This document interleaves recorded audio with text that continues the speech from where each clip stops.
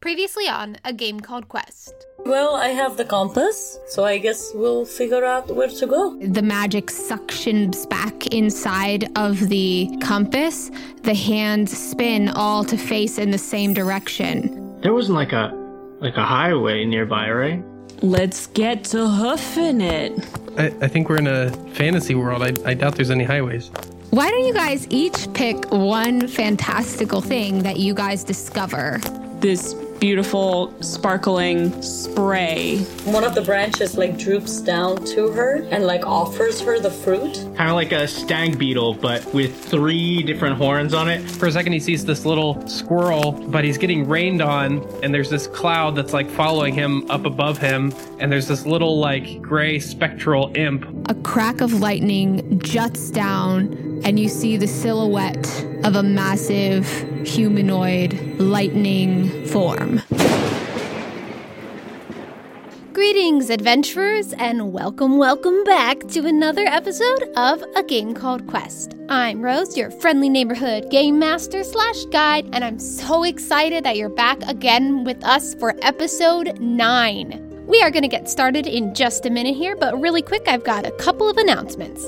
The first is that, you might have heard, but we're doing a giveaway. What? So exciting. Make sure that you participate in the giveaway by listening to the podcast and sharing your thoughts about it, either on social media by tagging us at Game Called Quest on Instagram or Twitter, or by leaving us a review on iTunes or any of your other podcasting platforms.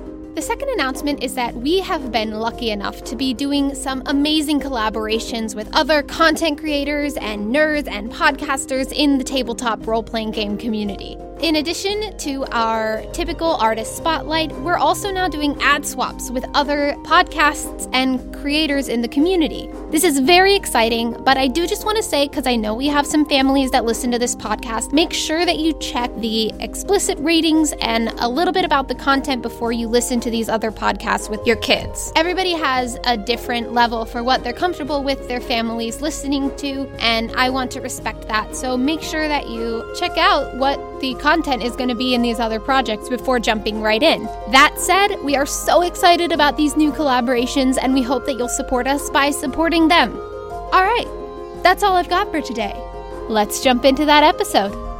So, our story continues with the crashing of thunder and the strike of lightning. In the distance, you can see the massive, luminescent figure etched out on the edges, almost humanoid, but as if each of its limbs were made of strikes of lightning. And you can see it in the distance, but you're still far away, and it doesn't exactly seem to have noticed you, although it is gazing in your direction and moving in your direction as well. It kind of puts its long limbs on the ground on all fours and sort of starts lumbering forwards. Every once in a while, a streak of lightning screeching out from the side of its body and snapping a tree into dust.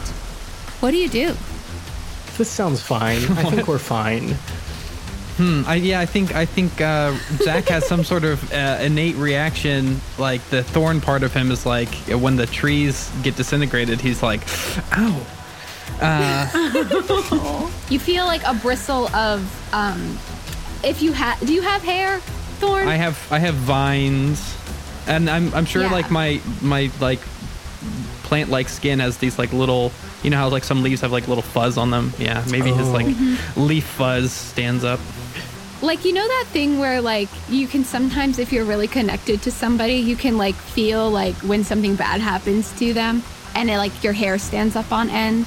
I think you feel that a little bit. You tense for no reason. Well, I guess there is a reason, considering there's a lightning monster lumbering towards you. Elise sees the lightning beast, and she looks over at the lightning beast, breaking the trees, and then she looks over at Thorn, and then back to the trees. Each strike that comes down kind of illuminates. We get a really nice picture of the 4 of you guys standing with this creature in the distance with each the silhouette, because it's so bright, and we can see the silhouette of your heroic forms. What is the pose that each of you are in? Elise or Zuri is starting to feel like a little dizzy. She feels kind of odd, and this sensation, she like expects to be scared because her heart is beating so fast, but suddenly this like her cutting heart turns into like this strange excitement, and she starts like shivering, and before she knows it, and before she even realizes what she's doing, one of her hands, her right hand, reaches for her weapon, the halberd, and the other hand gets prepared to block as she like assumes a striking position, and she doesn't lock her legs, even though knowing Zuri, she would immediately lock her legs, but she doesn't. It's like she's naturally, her body is doing things that she's not used to, and she can't even think anymore. Her focus is just that she wants to fight that thing. Incredible. What about Yaselga? What's Yaselga doing? Yeah, he's kind of on the other end of things. His legs are completely locked because he's not a fighter and doesn't know that you shouldn't do that. The flash of lightning just catches as you see like his mouth wide open, like staff still in hand, but like falling in the end of it just like thuds on the ground, because this is the first thing in this world where he's been like, what is that? That is terrifying and not like a cool thing. What's happening? He's very like solidified, I guess. He's very tense. So Dr. Turtle / well, not really, just Dr. Turtle right now. There's no one inside your head. I don't know what I'm talking about. Yeah, so everybody's facing this big electricity beast, except for Dr. Turtle. All you see from the front is Turtle Butt. Dr. Turtle has turned around and is looking at the sky and is like, I think there's a storm coming on. All right, incredible. And lastly, Thorn, you describe what you're doing. Yeah, I think we see Zach. He's like grabbing the spear with both hands and like holding it in front of him, and you can see, the little fuzz on his skin standing up straight. And then all of a sudden, his demeanor changes, and he sort of plants the spear in the ground, like head down, and you can hear him say to himself, "Fear not, Zach. This is just another creature of nature. It harms the trees, but that is just the way of things." And he draws his bow and readies an arrow at the beast. Yes. Awesome. So we get this picture of the four of you illuminated by the light. Yaselga / Grace staring up with a gaping mouth. Zuri assumed an expert fighting position that she's not quite sure how she remembers. Dr. Turtle just, chilling looking at the sky, and Thorn pulling out their bow and arrow, I think for the first time, maybe? No, I had it against the werewolf as well. Okay, so yeah. Never mind. So Thorn pulling out his bow and arrow with a newfound confidence. And as the four of you assume this position, there is, for a moment, stillness in the air and silence as the beast stands still. It's about as tall as like the trees. It's when it becomes still, it really just looks like almost as if like a single crackle of lightning came down from the sky and is just there. Like its limbs come to its side and all of it kind of comes together in like one long single strike of lightning. And for a moment you can just feel like the pulsing in the air of the silence. And then it suddenly sort of recontorts back into a humanoid bestial form, and you can see it turns towards you. Where eyes would be, there are just these gaping abyssal sort of black holes. And this creature has a special trait called horrifying. When you see / truly take in this creature for the first time, you have to roll a d20 to determine whether you are horrified by it. We should have done that before we did our heroic stances. Well, you decided to enter the battle. Yeah. I guess we hadn't fully taken it in And- yet. Yeah. Oh God. All right, let's see if this changes things. I got a 6.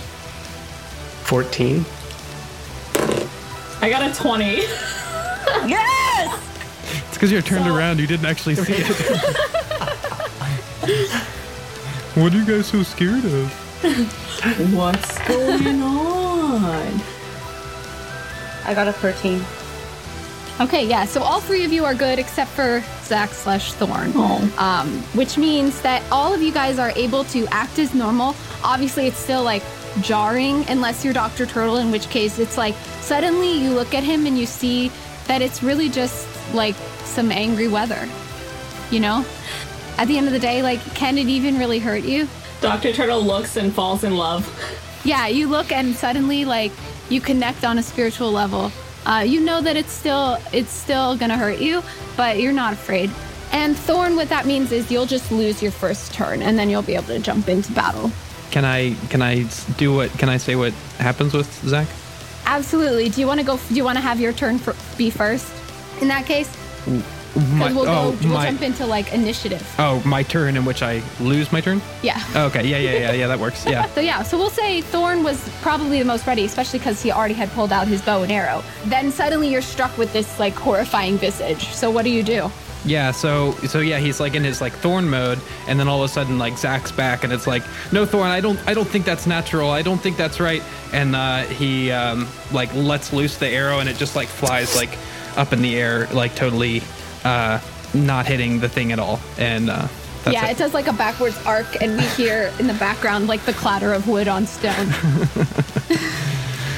It does. So as that happens, I will say I think with the like clatter of the arrow on the stone, it like zeroes in on the group of you and starts moving towards you at a slightly faster pace. Okay. Yeah, so you guys are now, I'm gonna say, in range. Previously you were too far, but now you're close enough to take ranged attacks, or you can move closer if you want to on your turn. What do you guys think, like dramatically speaking, who do you think would be acting in what order? We have Thorn first in the order, then who do you think would be going next? Zuri is like inside, she's like slowly fading. It's like everything around her is like getting darker and blacker, and suddenly something happens and she closes her eyes as she's reaching for the weapon, and she's like starting to breathe heavy, and then she opens again and she can't see anything but the monster, not even her friends nearby. And before she knows it, she like pulls out the weapon with this like scream, like this grunt of like ah! And then she like pulls it out, and then she goes in on a wild attack.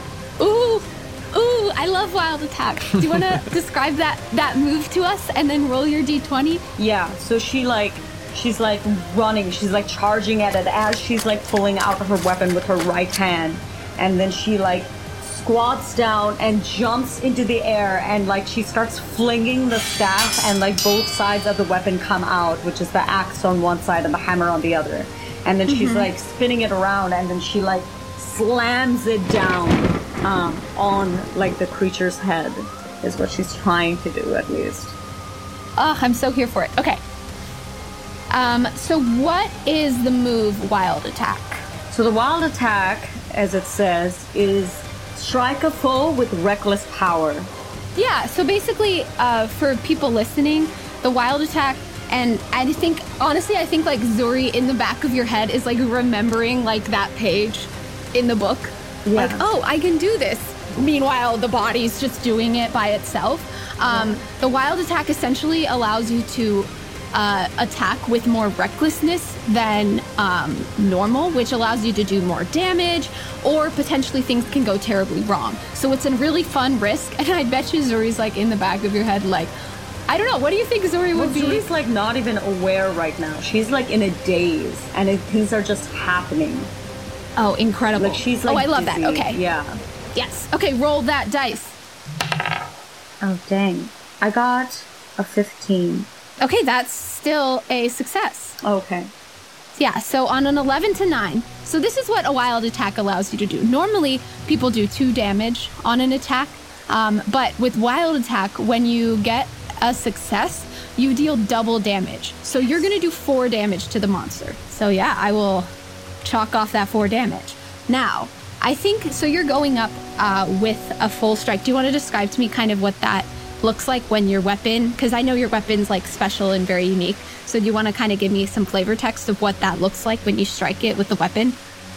Yeah, so she swings the hammer side of it down, and it hits it's not really the head, but the top of this beast thing, and as soon as it hits, it makes more lightning come out of the beast. And then the recoil of it swings back, and the axe hits where its core is, or what she would assume is its core. But it's kind of hard to tell because it's like really cloudy. And then she like struggles back a little bit, and this thing, and she's not sure if she hit it or not because it's just like a mass of a thing. Yeah, but you can see at the places where you hit it, like there are like those same gaping like spaces of emptiness where the eyes were when you first made eye contact with it. It now has those gaping spaces of emptiness where you hit it. However, that being said, I think as you're holding the weapon, you can feel a spark from the lightning of the contact from your weapon hitting it, and it has a reflection ability, which basically means that when you make a melee attack on it, you're now just realizing this, you can feel lightning now shooting up your arms, and you take, how much damage did I say you did? 4. So you take 2 damage back. Oh my god. Okay. And like as this happens and she feels the damage, the lightning go in, it's like her brain is going between like these memories of Zuri and Elise, and she's like struggling, and so she like is like trying to hold her position while also like shaking. And everyone else, you guys can see that as well. You can see like the lightning like strike up. Elise has entered her fighting space, so she's like fully muscled out. Like you can now finally tell how like freakishly strong this person is, and even in her tensed muscles, you can see like them getting even more tight as the lightning strikes her back. And that is where we're gonna go to commercial. Hello, darling. This is Sue. I'm playing Zuri and Elise, and today I'm here to bring you this week's Artist Spotlight. So T. Newton, can I have a spot of T? Newton is a non-binary Latin character and creature artist. They do all sorts of art commissions, whether you need your spooky monster brought to life or a spotlight for your heroic adventurer. Their commissions and art trades are currently open, so check them out at linktr.ee/t.newton or follow them on Twitter at tnewton. Yay! See you soon! After a long journey, you've arrived in Arcanos, the worst place in the world. Here, you'll delve into unhallowed tombs and twisted forests. Maybe you'll even do some good, if you can live long enough. In Darkest Quest, you play as heroes in a terrifying world, fighting evil as it encroaches from all sides. GMJ is a professional game master who has been GMing for over 20 years. His players have dubbed his games roleplay heavy with rich world building and delightful action and tension. Sign up to start playing at startplaying.games. Bigotry is not accepted at the table. A Game Called Quest is proud to be part of the Audible affiliate program. Audible is an amazing way to find and access tons of great books and stories. If you think about it, audiobooks were really the original podcasts. You can get a free 1-month Audible trial by visiting www.audibletrial.com/agamecalledquest. That trial includes 1 token for a free audiobook. So we have left a list of fantasy books written by POC and LGBTQ+ authors that we recommend in the description box. Get the joy of listening to great fantasy stories without the frustration of having to wait for the next episode of the podcast. Try Audible. Looking to get away this Wednesday? Why not head to the cityscape of a high magic post-apocalyptic future in your mind? Come to beautiful Presidium City. If the ruling class of questionable mages don't draw your eye, maybe our group of wacky adventurers will. Join our band of wisecracking wildcards as they explore the limits of their imagination. Check out our podcast, Dice Chronicles, where we tell the best story we can while playing Dungeons and Dragons. Find us every Wednesday, wherever you listen to podcasts. And now, back to the game. Who would like to go next?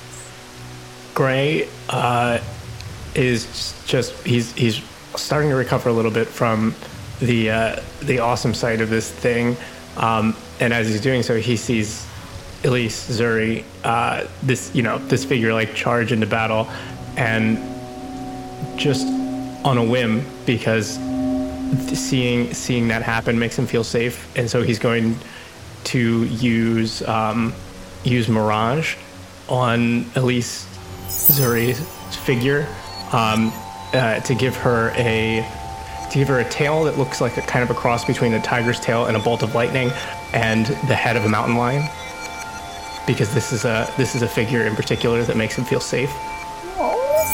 Oh, what does that do? That's so sweet.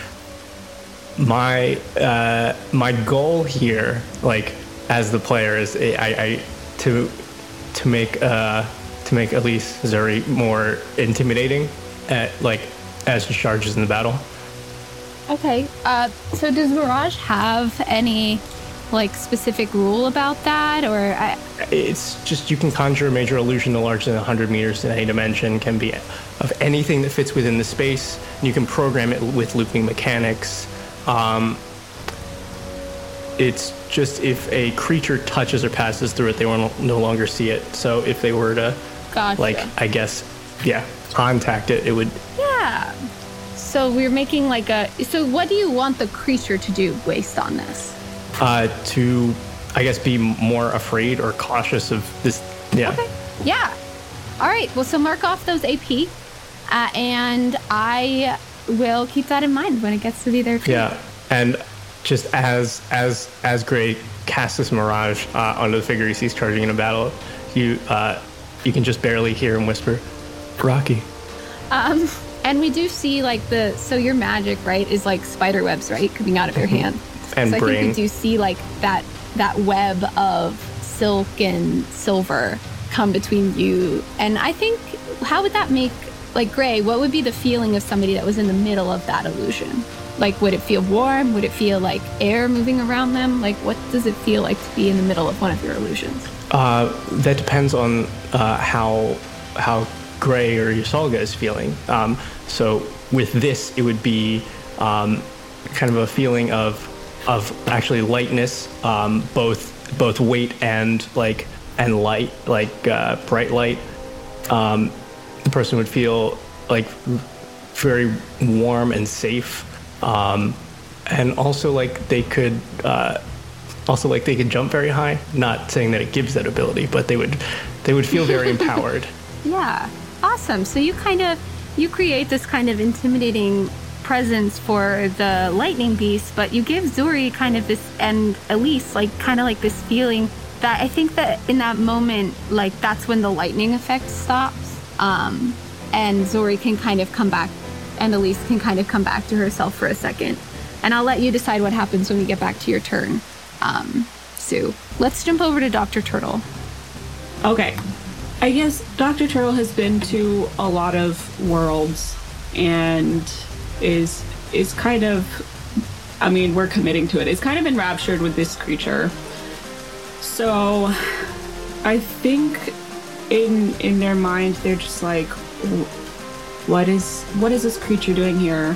Why would they be here in the first place? What is their gripe with us? So I think what they're going to try first is to modulate the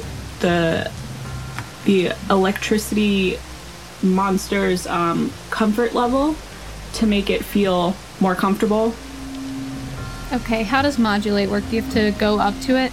All it says is you alter the nature's intensity of a creature's physical sensations for up to an hour. Okay. Yeah, so I've turned around. There's just lightning in my galaxy eyes. I'm enraptured, and I'm just wow. So then I try to make it feel more comfortable, even though my friends are attacking it right now. So we'll see how that goes. Do you move closer, or do you stay at a distance? I'll stay at a distance for now. But I'll call out to them. I'll be like, "Hey, dude." So let me just really quick recap. We've got Elise is in reach of the creature, meaning that she just came out of an attack and is in melee range. Then everyone else is in range. Nobody else moved closer? No. No, okay. Not for now. All right. So I think this from those things that you guys did in your turn, first it's like reeling still. A long, crackling limb kind of reaches up to the places where the wounds that Elise left in its body are kind of like lightly running. There wasn't a hand there, but now there are fingers, and one of the fingers runs across the wound. Then it looks over, it sees this massive mountain lion form in front of them, where those wounds came from. It sees that form is now a mountain lion. So it takes a few kind of fumbling steps back, each step leaving a burn mark singed into the ground, and it reaches back with one hand, grabbing onto a tree, and then it, with like a kind of sweeping motion, it kind of crushes it down, disintegrating it into dust, sending, I'll say, an electric shock that it'll actually hit everyone. It just goes like, as its limb hits the ground, it just sends this like electric shock across the ground that just does 1 damage to everyone. Okay. And then it gets hit with what Dr. Turtle did, I think. And so now it's having a mixture of comfort and fear. And I think like that's probably why I'd say like those two mixed emotions are why it didn't attack, but indirectly still hurt you. Does that make sense? So it's confused because it now feels more comfortable, but also it's still afraid of like this weird mountain lion beast. So it didn't directly attack because it was afraid, but it also like suddenly feels like it's sitting in a comfortable chair. So it looks around kind of confused. But when it does one of those tree things, that does cause harm to you. So you now know, like, it doesn't necessarily have to be attacking you in order to hurt you. So we're back at the beginning of the group, which means it is now Ben's turn. So Zach/Thorn, what do you do now that you've recovered from the horrifying visage? Not much I can do. When I see that Zuri got damaged by the beasts by touching it, I say, everyone, try to do ranged attacks only. I feel like Zach's a metagamer, and he's got a talon on his shoulder, and he says, now don't you go attack it. You go fly in a tree somewhere, and you stay out of here. I don't want you to get hurt. Does Talon listen?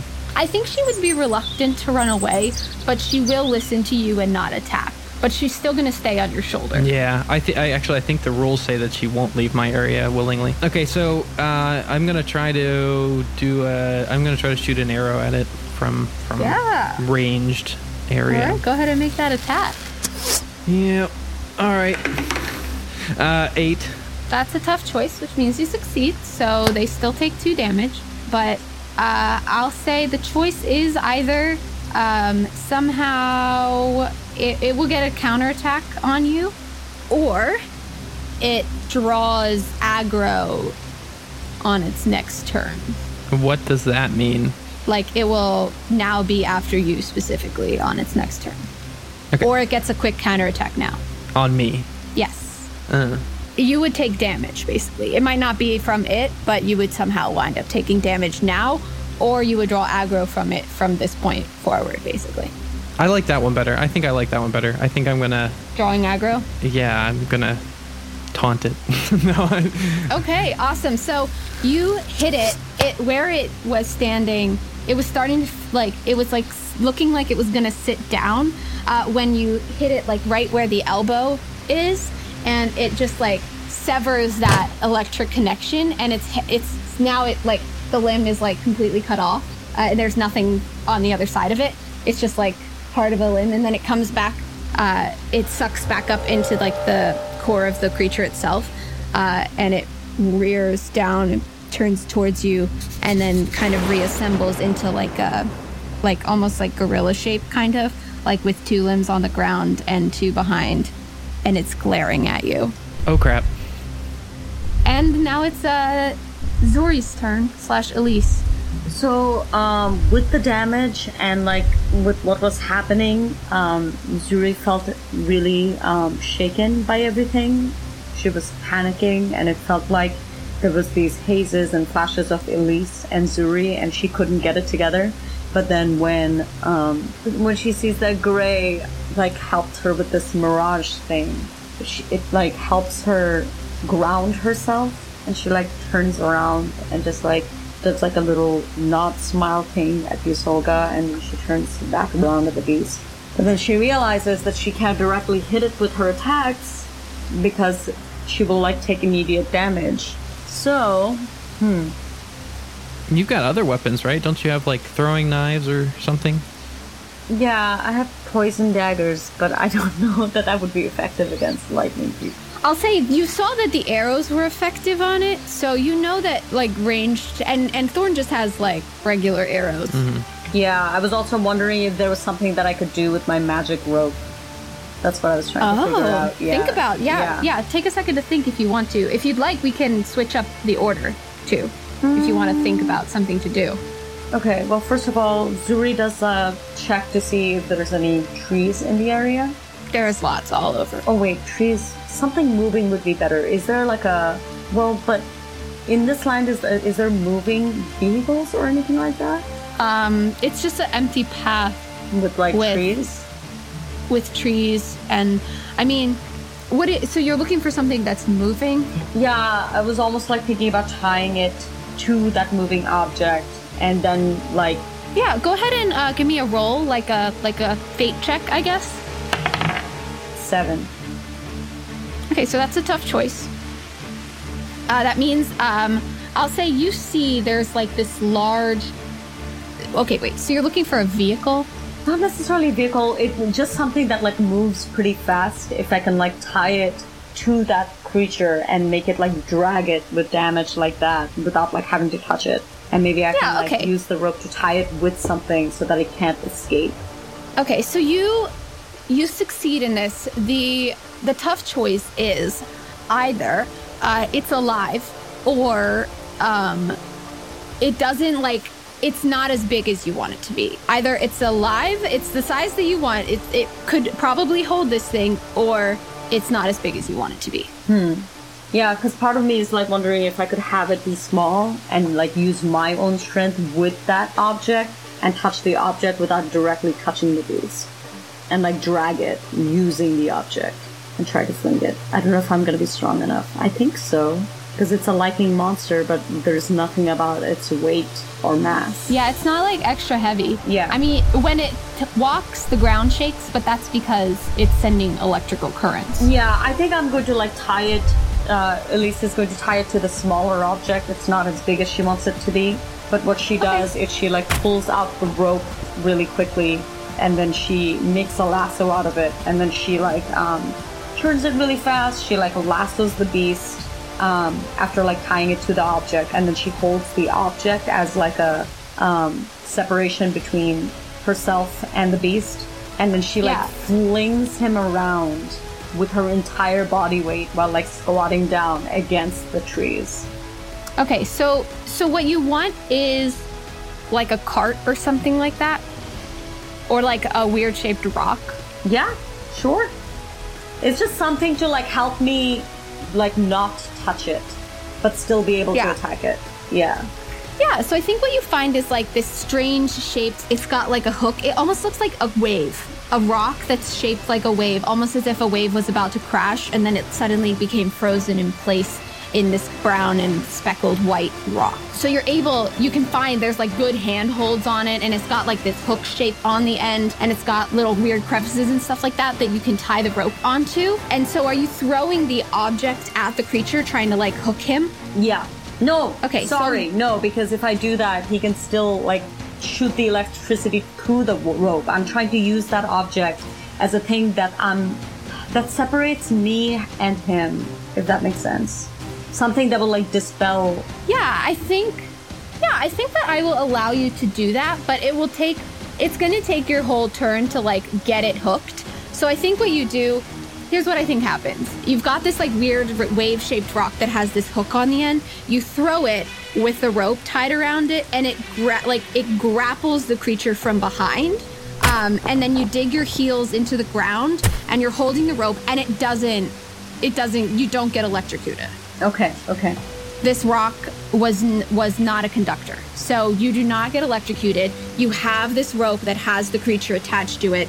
You're in behind, but it's still like barreling towards Thorn. So your heels are like skidding in the ground because it wasn't quite as big as you wanted it to be. You're like being dragged behind it a little bit, and you'll be able to act based on that on your next turn. So, what does Ysolga/Gray do? So you said that this thing had legs? Lightning legs? Yes. In its current form, it does have lightning legs. Are they touching the ground? I don't know. What do you think? Do you think they're touching the ground? I'm asking you. What do you picture? I'm saying you now have control over whether its legs are touching the ground at this moment. Okay. / can it fly? You can decide if it can fly. Right now. I feel like this is going to come back to bite me in the butt. But I don't think that it is. I mean, I think it's off the ground. Just barely, but I mean, it's just energy, so I guess it wouldn't have a reason to support itself physically. I love that. Incredible. It's interesting because when it steps, you can still feel the ground shake underneath it, but it's like barely floating there, like almost as if the atoms are bouncing back and forth so fast between where its foot would hit the ground and the ground itself that it's like there's a little tiny bit of air there, like almost like magnetism is pushing the ground away from its feet. Yeah. Gray has been, at a distance, has been watching this entity for a little bit and notices that it is floating just a little bit off the ground. He remembers a time where he shorted out his PC because he didn't have it grounded during a lightning storm. So he's gonna do something real dumb. He's gonna charge towards this creature's legs and try to jam his staff, touching one of the legs and the ground at the same time. Okay, go ahead and roll an attack, and your goal is to short out the beast. Yeah, he's trying to ground the creature. Okay, like get it stuck on the ground basically, so it can't move. Or no, I don't know enough about computers. We've got a lot of weird electricity physics going on here that is not going to match up. I don't think, because he's already hit the ground. He's already hit the ground and sent electricity through the ground, which didn't ground him. Zuri's got a rock and a rope and holding him, and that's not grounding him. I'm not sure that this makes sense. I'm not sure it makes sense either. But you can still make an attack using your staff. Oh yeah. No, Brett, the player, is not sure that this makes sense, but it kind of came to Gray. That's the connection he's able to make. It could, if you roll a triumph, like a natural 20, it could ground him, but otherwise it will likely still just be an attack, and then you'll be right next to it. Cool. Like, I'm here to make things interesting. And that is where we're going to end the episode. Thank you, everyone, for joining us for another episode of A Game Called Quest. A Game Called Quest is an actual play audio drama podcast of the tabletop role-playing game Quest. This story is a collaborative project, meaning that lots of people work very hard to make it possible. You can find info about all of us and the music that we use under the Creative Commons license in the description box below. Make sure you participate in the giveaway by sharing your thoughts about the show either on social media by tagging us at Game Called Quest or by leaving us a review. That's all we've got for today, folks. Thank you so much for adventuring with us, and make sure to join us next time on A Game Called Quest.